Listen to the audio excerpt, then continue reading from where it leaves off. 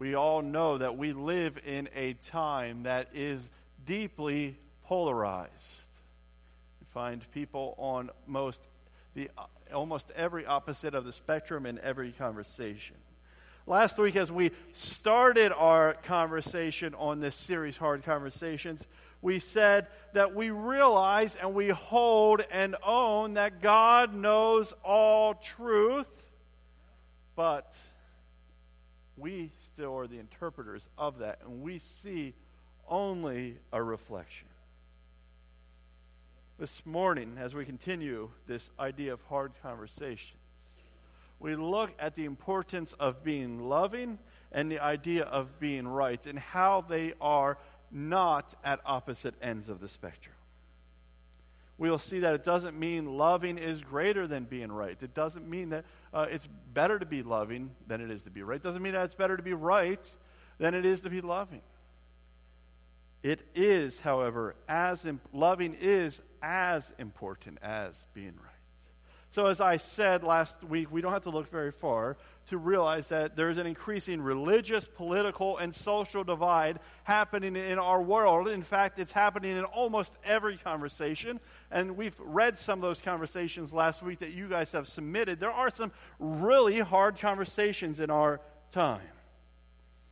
On top of that, we looked at last week how often we live in these echo chambers of people just like us, and they continue to fuel our fire.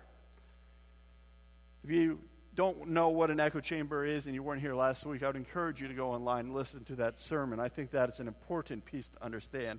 And as you do that, you'll see that I think echo chambers are an increasing problem in the world that we live in, thanks to the internet, thanks to social media, and thanks to our choice of media networks. Like, we can choose who fuels our fire. In fact, researcher Ed Stetzer just released a new book called Christians in the Age of Outrage. I love that title. Listen to that. Christians in the Age of Outrage. That's how he describes the world in which we live in. He said that when he polled churches I think he did it with Gallup, he said 49% of all evangelicals, those like you and me, readily admit that they tend to follow and befriend those most like them on social media.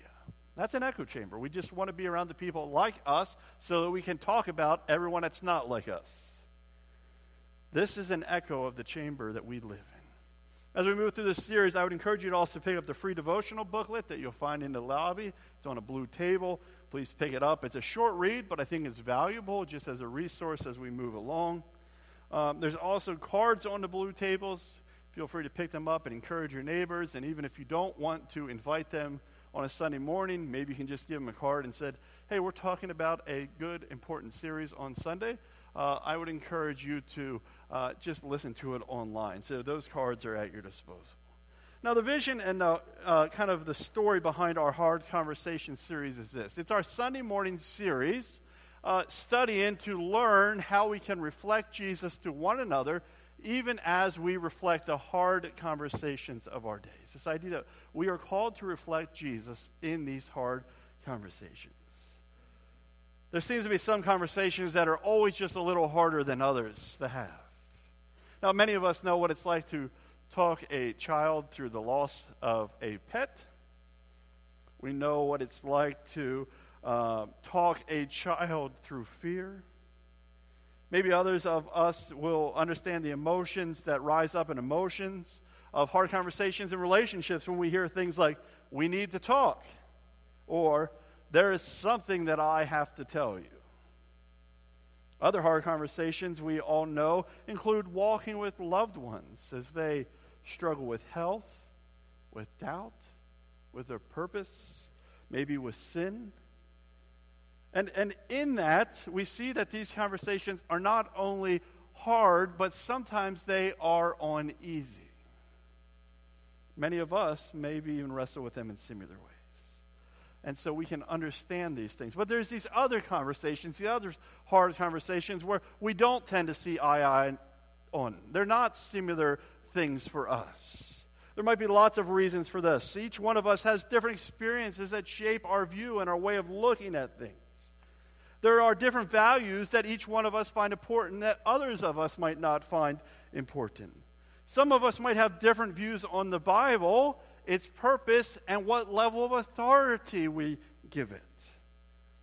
In quest to know right answers, to teach right belief, and to live out right behavior, and to convince others of that truth, sometimes it seems that we as Christians lose our humanity in the way that we pursue rightness.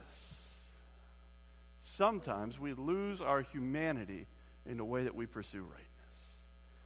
Now, I was thinking this week of conversations that I've seen modeled both in the church and in my upbringing. And the one conversation that we all know that can be difficult, you're wondering where I'm going, is not really, I'm not going to say a topic, but it's the dinner table conversation, right? How many of you have been in a dinner table conversation where somebody in your family has brought up something you don't agree with, and what happens? What happens? There's a clash. How many people have experienced a clash at some point with either your family, in-laws, or extended family at the dinner table?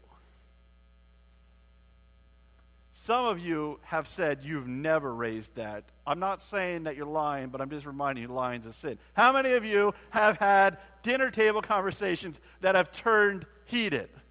Right? This is a very normal thing. It's okay to admit. All of us have conversations that have turned heated. And yes, that is true of even Mennonites who value peace and sit at the table and try to keep the peace at all things. And sometimes our approach to keeping peace actually makes the situation worse because we compartmentalize it till we can't anymore, and then we explode, right?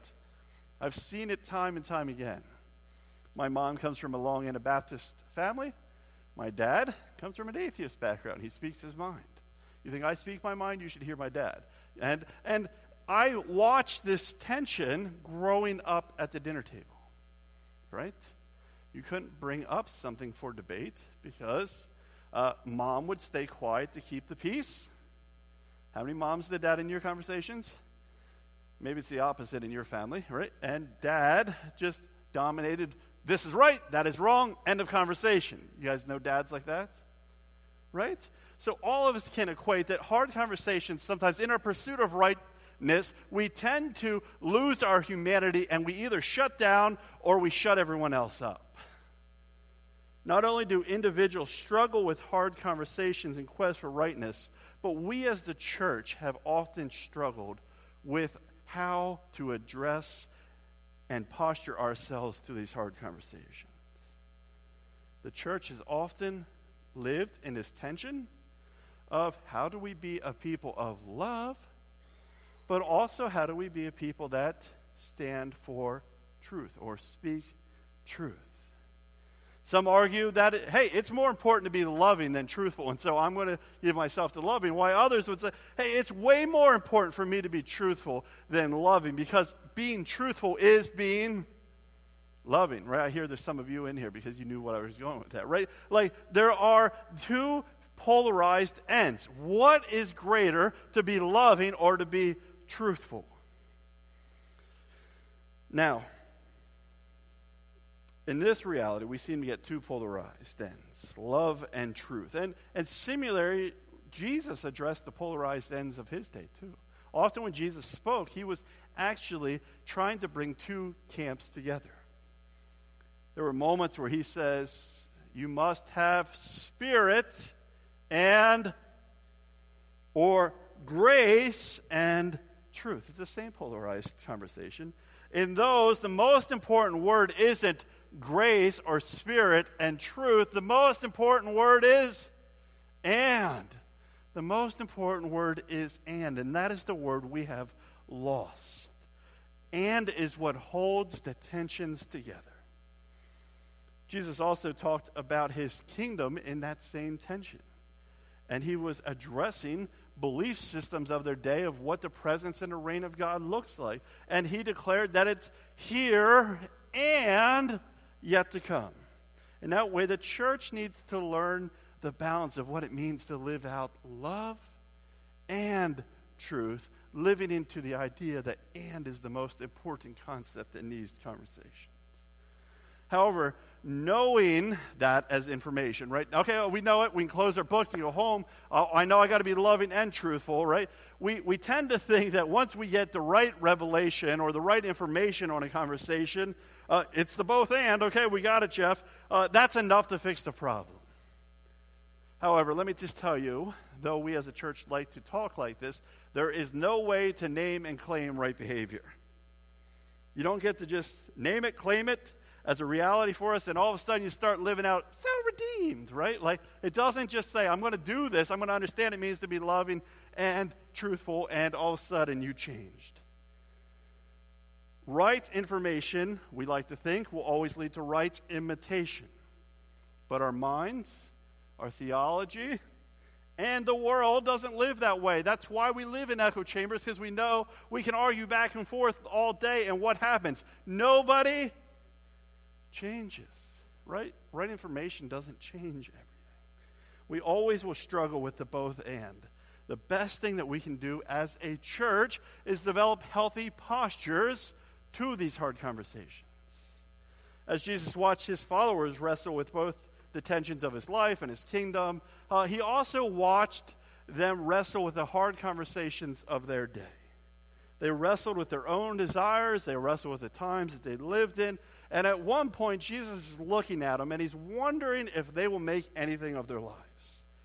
He wonders if they will be able to address the hard conversations without them. In this era where Jesus is trying to teach them, and all they are doing is wrestling with, do we get to sit at your left hand or your right hand? Again, the polarized. So Jesus looks at them, and he says this in John 17:20-21. I'm going to pray, he says, and I'm praying not only for these disciples, he tells his Father in heaven, but also for all who ever believe in me through their message. I pray that they will be one, just as you and I are one, as you are in me, Father, and I am in you, and may they be in us so that the world will believe that you have sent me. Jesus knew that we would always struggle with hard conversations.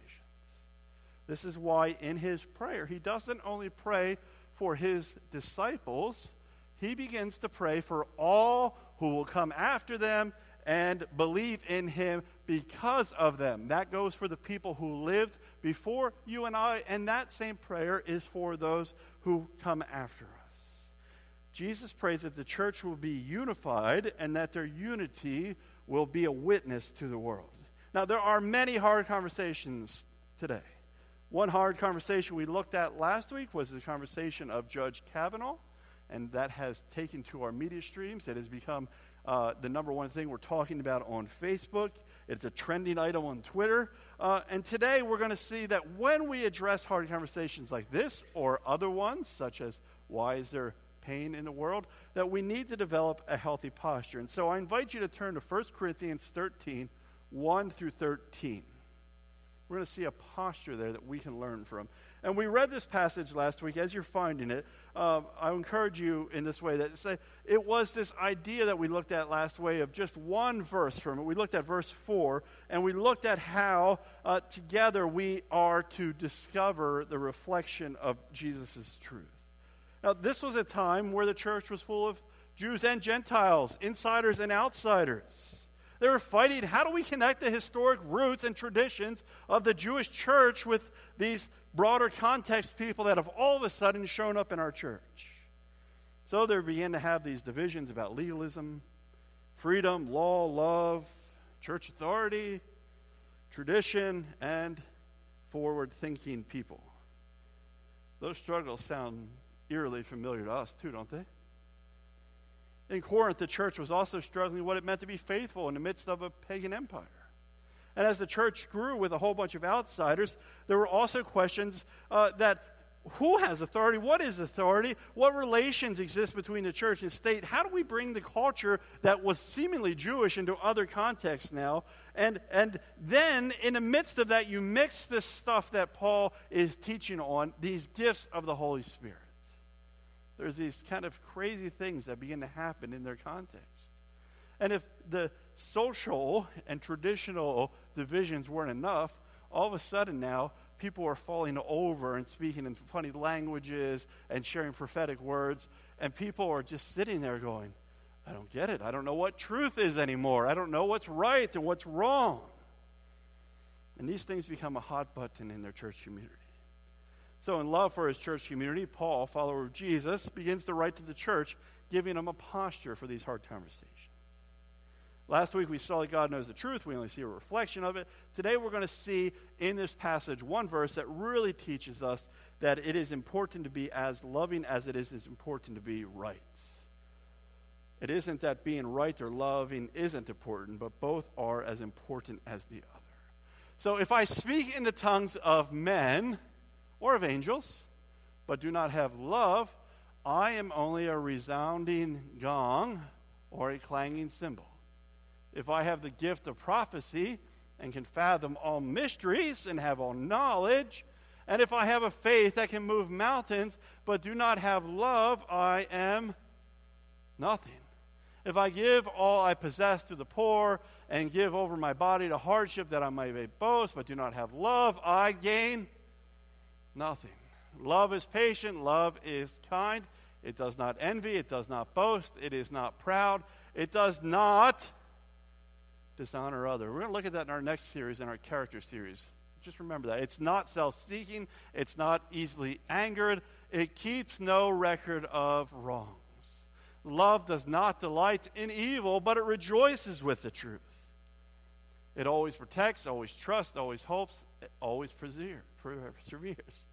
Love never fails, but where there are prophecies, they will eventually cease, and where there are tongues, they will be stilled, and where there is knowledge, it will pass away. For we know in part, and we prophesy in part, but when completeness comes, what is in part disappears. When I was a child, I talked like a child, I thought like a child, I reasoned like a child, and when I became a man, I put the ways of childhood behind me. For now we only see a reflection as in a mirror, and then we shall see face to face. Now I know in part, and then I shall know fully, even as I am fully known, and know these three things remain: faith, hope, and love. But the greatest of these is love. Now, this passage we know pretty well. We've probably heard it preached a lot in the church. We've probably quoted it. It's one of those things that we steal a lot of sayings from when we're writing get well cards and I love you cards to people. We use it in weddings. In this letter, Paul is teaching them that these gifts of the Holy Spirit come with this reality that they are gifts of revelation and knowledge. Now, I think most of us long to know what's on God's heart and what's on his mind, right? We long to know what's on God's heart and mind. God, just speak to me so I know, right? Do we ever talk like that? Do you ever get frustrated because you can't discern what's on God's heart and his mind? I think most of us want to kind of have an inside scoop on what God's doing. Paul tells us that there is something as important as knowledge and revelation. It's important to know what's on God's heart and mind, but it's also important to know what makes it tick. That equal thing is love. It is important to have truth and love. The posture of truth and love in which Paul gives the church in Corinth doesn't just apply to these conversations around the Holy Spirit. It actually was a posture that applied to all the conversations that was happening in the church at the time, including the hard conversations of our day. In the midst of hard conversations, the church is really faced with a hard challenge. Do we find ourselves taking sides, reflecting the divisions in our world, or can we find a way to challenge ourselves, to transcend these things, and to overcome them? This week we're going to look at verse 2 of this passage to see what we can learn about a posture that we need to have as we address hard conversations. In verse 2 it says, if I have the gift of prophecy, and if I understood all of God's secret plans and possessed all knowledge, and if I had such faith that I could move mountains but didn't love others, I would be nothing.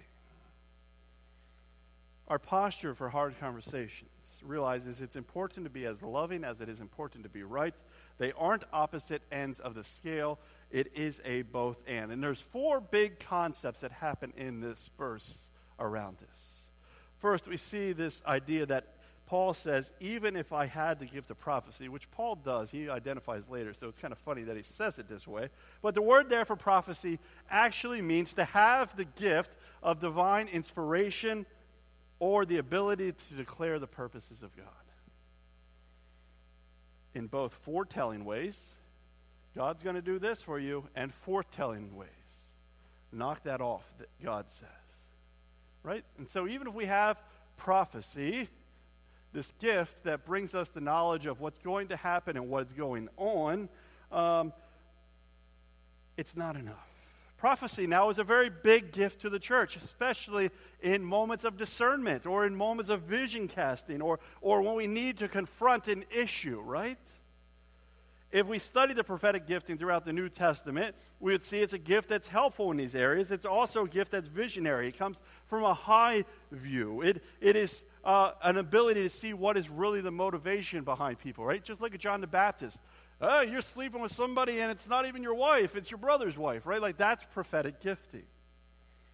As Paul said, it can bring to light God's secret plans. The problem is prophetic giftings can see the heart of God, and then for them, being right is the most important thing because I know what's on God's mind. I'm speaking as a person with a prophetic gifting. That becomes really important for me to know what God's mind is and declare it. Then Paul says, if I possessed all knowledge. Paul here is speaking to the intellectual approach to moral wisdom. Now, there were moments in Paul's day, the Stoics and stuff like that, that believed you could reach a certain point of kind of good living if you could get just your thinking right. And in some ways, Protestant Christianity has taken more influence from the Stoic philosophers than it has from Jesus, because it's all about getting our salvation right, it's all about getting our theology right, and then we'll have right everything else. Paul here is talking about those who were in the church thinking like this. They were great people. Now, we know people that think intellectually. They bring great help to apologetics, the evidences of God. They bring great help to science, to strategic thinking. However, those who think intellectually, as the word means here for knowledge, can have a hard time connecting with people that think in the spirit or people that are emotional, like love, right? Think about it. The people that you know are intellectual, there's always a fine line between being a genius and being, what's the other? Insane, right? Like, we know intellectual people. They don't tend to lean towards the spirit, and they don't tend to lean towards emotion. Next, Paul says, if I have faith that could move mountains, Paul's most likely here actually referencing Jesus when he says, hey guys, I don't know why you don't have so much faith, but if you just had a little faith, a little bit faith like a mustard seed, then by all means you could tell that mountain to move, and that mountain will move. Right? The word for faith here represents the idea of truth, actually. There are people who have a solid and firm faith. We love these people because they never seem to have doubt. Do you know people like that? They never seem to have doubt on their faith, on what God is, what He's doing. They bring much to our church community about what it means to trust God in the Bible. However, these people often then think they have all the truth and they don't need to grow anymore because I know it. I have it all figured out. I'm just trusting God with everything and everything's going to be all right. I don't need to think about all that other stuff, right? So what they tend to do then is discredit the need to grow anymore with the gift of prophecy or to love because it's more important to know truth. In this short verse, Paul hits on every tension that's going on in this church community and maybe even the ones that are happening in our church today.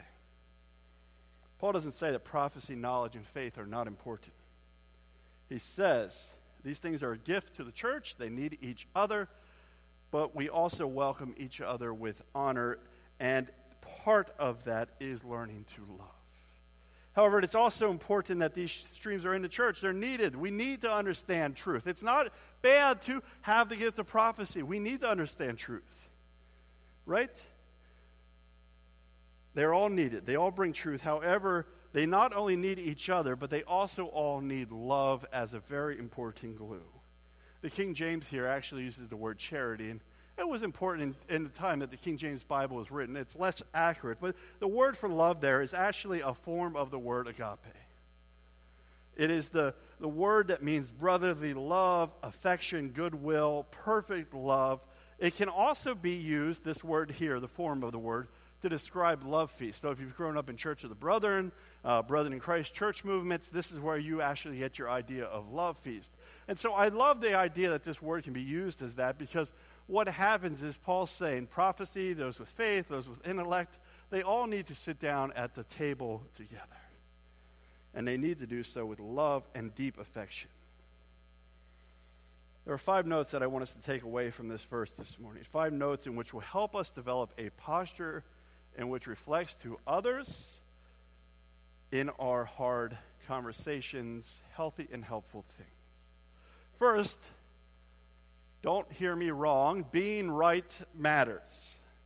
It is not wrong to be right. It feels good to be wrong, as the songs say in the 80s, but it is right that matters, right? In fact, we should try to live rightly, think rightly, and act rightly. Paul tells the church in Corinth that if we tend to just kind of continue to pursue God, we will find what he calls, earlier in this passage, the mind of Christ. He tells the church in Rome we should not be conformed to the knowledge of the world, but transformed by the knowledge of God. As God's children, we need to figure out what is right and then live by it. We aren't trying to live right in the eyes of others. We aren't trying to be right for the sake of our bipartisan political groups. We aren't trying to be right to make our genealogical family systems happy. We are only trying to live right in the eyes of God. Now, sometimes we in the church fear this pursuit of truth and being right because we find intellect or truth the opposite of what we think God's truth is sometimes. And as a result, those, especially with the gift of faith, hear me, Christianity is not an excuse for intellectual laziness. Do not be afraid of the pursuit. Faith is good. Pursuing what's right and growing in it is truth too. Faith doesn't call Jesus' followers to be intellectually stupid. We must and ought to be zealous about understanding Scriptures, listening to the Holy Spirit to come to the correct conclusions so that we can think and research and work diligently to understand both the political and the cultural complexities of our day. Being right matters. Pursue it. Secondly, though, being loved matters. We should never let our desire to be right interfere or override our desire to be loving. That can be said easier than it often is to live it out, right? How many people know, I know I need to be loving, but at times you fail, right? Especially if somebody offends you or says something mean, it becomes harder. And why I think that is, personally, is because we often act out of our giftings, those things like prophecy that are at the heart of who we are. They're part of our identity. Now, loving is innately in us. We know we need to love our family and so on and so on. But part of love is a learned trait as well. Honor doesn't just happen in most of us. We have to learn it. If we were to read the whole kind of, let me just say this first. Sometimes being loving can feel at tension with who God has created us to be. And so it's hard for us to realize that being loved matters. Paul's not saying it's pointless to understand God's secret plans through the Holy Spirit, to even possess knowledge or have great faith. And if we read the whole New Testament, we'd see that it's clearly important, and God wants us to know more. And that's exactly what we as Christians should be trying to do. But to say that love is as important as these things is not saying that these things are not important. What Paul says is we can't have any of these things unless we have love in them. It's all meaningless without love. Third, what we see in this passage is that love orients us to Christ. What we see in this verse is that love enables us to these other pursuits to be in the right place. One author writes, love is like the sun at the center of the Christian ethical solar system, holding the other virtues in their proper orbits.